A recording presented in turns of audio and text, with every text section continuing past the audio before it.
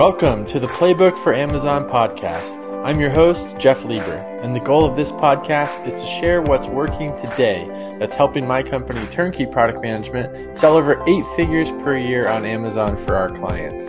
We will share with you the actionable steps, systems, and playbook that you can plug into your business to boost your sales on Amazon. Let's go. In today's episode, I'm going to break down how a small startup coffee company grew from $10,000 per month on Amazon to over $300,000 per month on Amazon in their first year of business. So let's dive in and see how exactly they did it.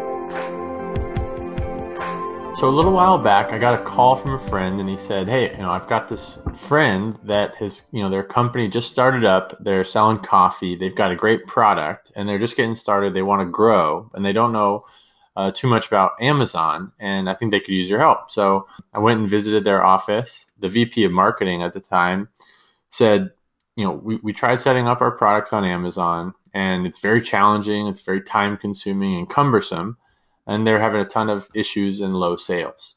But they were having a lot of success on their website. They were familiar with how to do Shopify and how to do external ads and media buying, but they just didn't have the bandwidth and the expertise on the Amazon side of things. We took a look and quickly saw a lot of room for growth and potential. And so I want to break down some of the first steps that we took and what helped them to grow, from $10,000 a month to over $300,000 per month in their first year of business. And then hopefully you can apply those lessons, or at least a few of them you should be able to pull and apply it to your business. Okay, so number one, VitaCup, they had a great product. They really took their time sourcing it. It wasn't just an off-the-shelf coffee product. They made a really, really great, innovative product. They had a lot of flavors right off of the bat. And so I tried it, and it was really, really well done product. Number two, they also did really good with branding and packaging. So it looked like a premium product when you look at the packaging. Like you could imagine seeing it immediately, at Costco or Bed Bath & Beyond, something like that. They were off to a great start and I saw the potential. But when you look at their Amazon listing, none of that was reflected and there was a lot of room for opportunity. So where did we start? First, we started with a competitor analysis and looked at all the competition. It was our first venture into the coffee space. We hadn't sold there before. And so we learned a lot from the competitors, and then we applied some of those principles and tactics to their listings. Another thing that we did was they were missing enhanced brand content. They hadn't done Amazon brand registry. They hadn't done infographics. So there's a lot of low-hanging fruit to just overhaul and optimize the listings. And they didn't have video on their listing as well. And they had the capability to do that. We just had to tweak the existing video that they had that said, go order at vitacup.com. And we just changed it. And at the very end, we just took that part out. So it didn't mention their website. And then it was compliant for Amazon. So there's just some real quick fixes that we were able to point out and implement in a very short period of time. And then immediately the conversion rate jumped significantly on their product page. Next, they had a lot of different variations, as I mentioned, but they were all separate variations. They had basically a different parent listing for whether it was French vanilla or whether it was Colombian or whatever flavors that they had. They were basically like 6 different listings. And when you do that, all of the reviews from each listing were separate. So one listing had 0 reviews, one listing had 4 reviews, one listing had 9 reviews, one listing had 5 reviews. And so immediately we looked at that and said, these products, what do we think about running a test and try putting them all onto one parent listing and making all of those scents and variations child listings. And then when the customer comes, now you add up all of those reviews and they're aggregated. And now all of a sudden they immediately had over 30 reviews in total. And that boosted the conversion rate as well. So that was a real low-hanging fruit that, again, boosts conversion rate. So now once we've boosted the conversion rate and optimized the sales copy and added video, the next step was we started sending additional traffic to their product pages.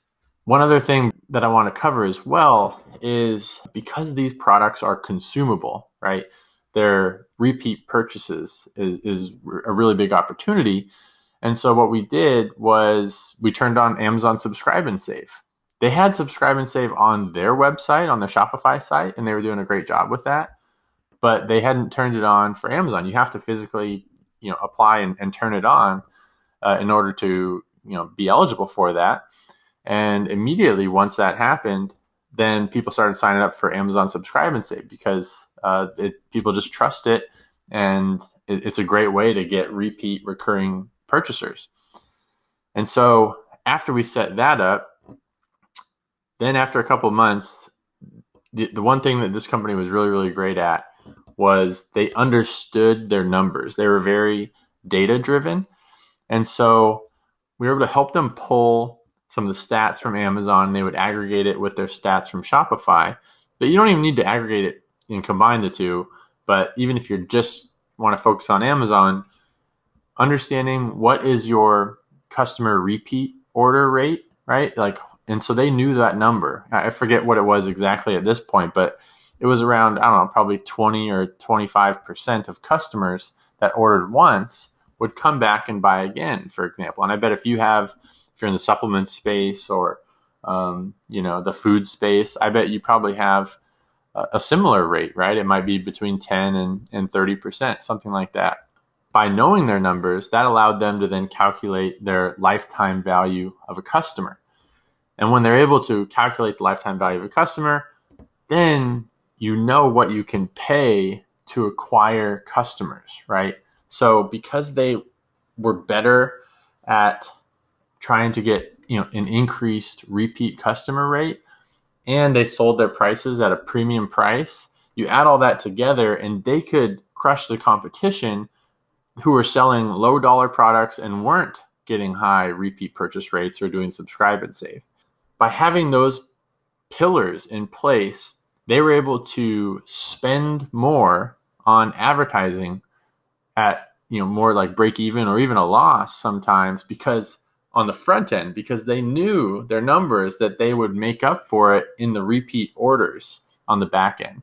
And they were a new brand. And so they understood the power of acquiring new customers. I mean, you got to get the word out. You got to get the brand out. You got to get your product and your coffee in other people's hands. And then they were really, really good as well at social media. So they were good at getting their customers to engage and post pictures. They would do giveaways and bonuses and discounts if people would, tag them on social media or tag some friends. And so there was lots of user-generated content out there. They did a great job with influencers as well. They were able to, get the product in some micro influencers as well as some larger influencers. I forget what, I think it's like the housewives of Atlanta or whatever city that they're doing in these days. But, those people have like sometimes 1 million followers, and when they post a video, I mean, it can really help. So those are a few things that really, really worked well. And then also on the Amazon side, they were not running lightning deals. They were eligible for them, but they didn't know that they existed. And so that's where our team just went in and set up the lightning deals. And there's some strategies to maximize the profitability of lightning deals that I'll probably cover on another day, because that's a whole separate topic. Next, once they had great products, then what they did was we looked at the competition, and there was a lot of competitors that were selling bundles or sample packs, right? Because you just want people to try the different flavors. And so we launched like a sample pack that just had like one of each flavor, one cup of each flavor basically. And, the goal wasn't to make a ton of money off of that, but it was just get it out in people's hands. And so we would try to like break even on the sample pack. And then they added more and more bundles, like larger bundles for those repeat customers. Don't just make them just buy the one pack of coffee. Give them an opportunity and a discount if they want to buy, $100 worth of coffee, or bundle different flavors together for discounts. And so all of those promotions and variations were very visible. And so we got that increase, again, the average order value of the customer as well as the lifetime value of the customer. So those are a couple things that went really, really well. And then again, because they knew their numbers and their profit margins were really healthy, they would go through a phase really early on where they said, we're willing to lose money on ads, and because they understood the power of it. So we actually set a target to actually lose a little bit of money on the front end, and then we would make it up on the back end. And then once we acquire those customers and the sales were coming in more consistently, Subscribe and Save had been bulked up, then we changed our advertising profitability targets to be back to break even or profitable. So sometimes it makes sense to have a strategic plan that say, hey, for this month, let's go into customer acquisition mode. And so they understood they thought long term. That's like kind of one of the themes is they treated it like a long-term business. They didn't care about, I want to make sure I don't lose a penny this month. They understood, like, they invested in video assets. They had great videos. They gave away products to influencers. They spent money on advertising aggressively early on with the hopes that and understanding that in the long run, they're going to crush the competition. And that's exactly what they did. And now they're doing over $10 million a year as a business as a whole, and probably larger than that. Another thing they did a really good job of is customer reviews. When we started with them, they were, like I said, around 20 or 30 customer reviews. Now they have over 1,000 reviews across all of their SKUs. We helped them implement some really, sort of cooler, aggressive review strategies that just worked really, really well. And, we'll cover those, like, again, reviews is a whole separate large topic. So we'll be doing a future review topic in detail at some point in the future. So I'll save that for another day. So to wrap up, this company, they thought long term. They knew what they were doing. They knew their numbers. They had a great product. They understood the power of advertising, and they knew what they had to do. And they also knew what they were great at, right? They were great at launching products and sourcing products. They were great at Shopify, and they were great at media buying, like Facebook ads and YouTube ads. And they actually hired experts in those areas. They had other experts that are really great at those areas. And then they hired our company Turnkey to help be the expert in the Amazon space. So they hired all these experts in different silos, and as a whole, it was like a multiplier effect. Think about what can you do right now? Maybe you need just to focus on one of the areas that we've talked about today. Maybe you need a Facebook advertising expert that can scale a business. Maybe you need an Amazon expert, but think about that and think about the long game. And I think that will pay dividends for you in the long run. All right. Thank you for listening to that episode on VitaCup's insane growth, getting to over $3 million in the first year of business. Take a moment to really think about what's one or two things that you can apply to your business. I know I talked about a lot of different strategies that worked, but what's one that you're missing that you could apply? Maybe it's improving the quality of your products. Maybe it's launching another variation or a bundle or a premium version of your product, right? And really differentiating yourself in the marketplace. Maybe it's increasing your repeat orders. Have you turned on Subscribe and Save? Is your product something that people would subscribe to on a monthly basis or quarterly basis? Do you have that set up on Amazon or on your website, on Shopify or whatever platform that you use?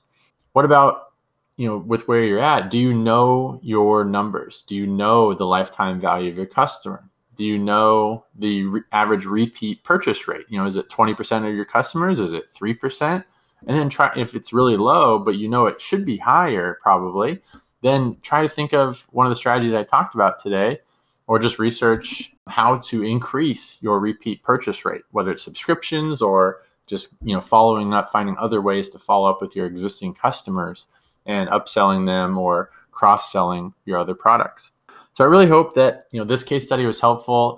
This is one of those companies that it was so fun to work with, and they just took off. And there were so many different reasons that when you add all those factors and pillars together, it builds that foundation and it's just ready for explosive growth.